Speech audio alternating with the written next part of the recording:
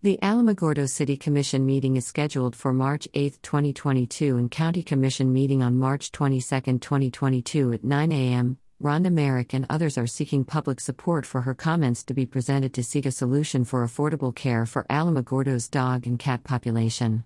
The community has an extreme issue of overpopulation of dogs and cats leading to strays and at-risk animals.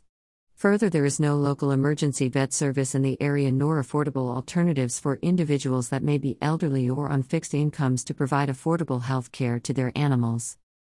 Per Mrs. Merrick, the local shelters remain full most of the time. Even with the rescue agencies doing the huge job of removing animals from our local shelters and getting them to no-kill shelters, we continue to find our animal control facilities full. Alamogordo has no emergency vet available around the clock, and in an emergency, citizens are advised to go to El Paso or possibly Ruidoso, which is often too far to transport a sick or injured animal in cases of those with limited incomes or some elderly too far to transport nor affordable. The facts are the average spay and neutering is $400 at most local vets, but for low/fixed income vets charge $100 but typically limit the number at this rate per month. As Alamogordo's population continues to age and the number of retirees moving to the town increases, then the need for this service becomes even more important. It is a fact that animals help with the mental health of the elderly, shut-ins and at-risk youth. It is shameful for a community not to offer affordable health care for animals to the elderly, shut-ins and at-risk communities. Studies have shown that the bond between people and their pets can increase fitness, lower stress, and bring happiness to their owners. Some of the health benefits of having a pet include decreased blood pressure, decreased cholesterol and triglyceride levels, decreased feelings of loneliness, and increased opportunities for socialization. Per the American Medical Association, having a pet helps elderly get out of the house, exercise, meet new people, reduce stress, etc. For elderly pet owners, who often live alone or in group facilities, pets can help reduce stress, lower blood pressure, increase social interaction and physical activity, and help them learn. Dogs and cats can help ease anxiety by motivating one to get better. Studies have shown that animal-assisted therapy can decrease anxiety and pain, lower blood pressure, and help alleviate depression while offering welcome companionship and a positive distraction from treatment schedules and worries. Caring for a four-legged friend can help distract you the day-to-day realities that may lead to depression you deal with while being sick. A study conducted with head and neck cancer patients at Beth Israel Medical Center in New York City found that although their physical well-being deteriorated during chemotherapy, patients who spent time with a therapy dog or cat before each treatment reported an increase in their emotional and social well-being. An example of loss. Shortly after Bobby's father died of kidney cancer, his mother's golden Labrador Retriever mix was diagnosed with a rapidly growing tumor of the blood vessels. The pup had been healthy and suddenly health problems. Bobby and his mother was distraught. They proceeded to find a local vet to see the animal, but none was available for over a month.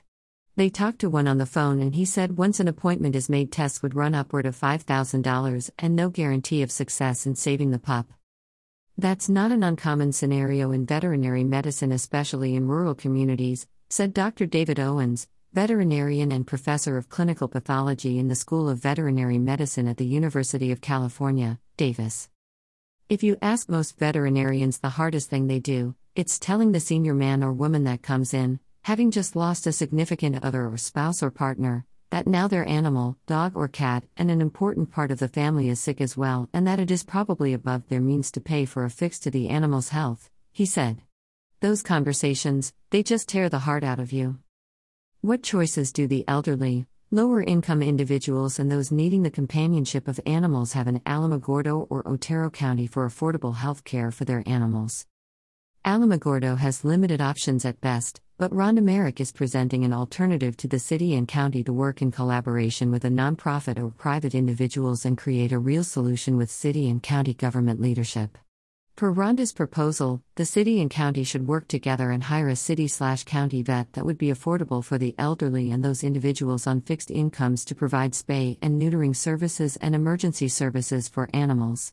An option would be for local vets to participate as well and rotate in as on-call emergency vets at the agreed to affordable rate for services.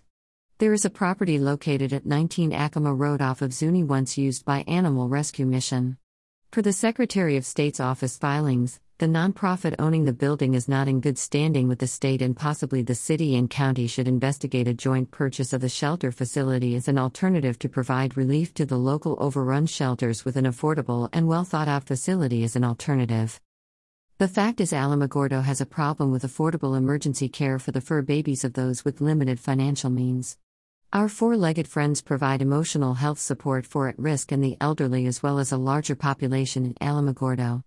Alamogordo needs affordable options, and Ms. Merrick is presenting a solution for consideration. Public feedback on this concerning issue is requested. Please attend the City and County Commission meetings and/or send emails and comments into your local City Commission representatives and County Commission leaders. Alamogordo City Commission contact information.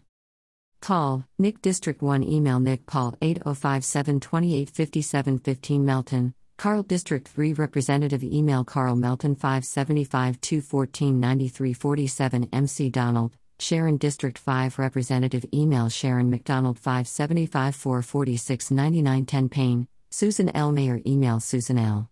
Payne 575-214-0024 Rarding, Josh District 4 Representative, email Josh Rarding 575-434-0720 Burnett, Stephen District 2 email Stephen Burnett Wright, Dusty Mayor Pro Tem, District 6 Representative, email Dusty Wright 575-430-3395.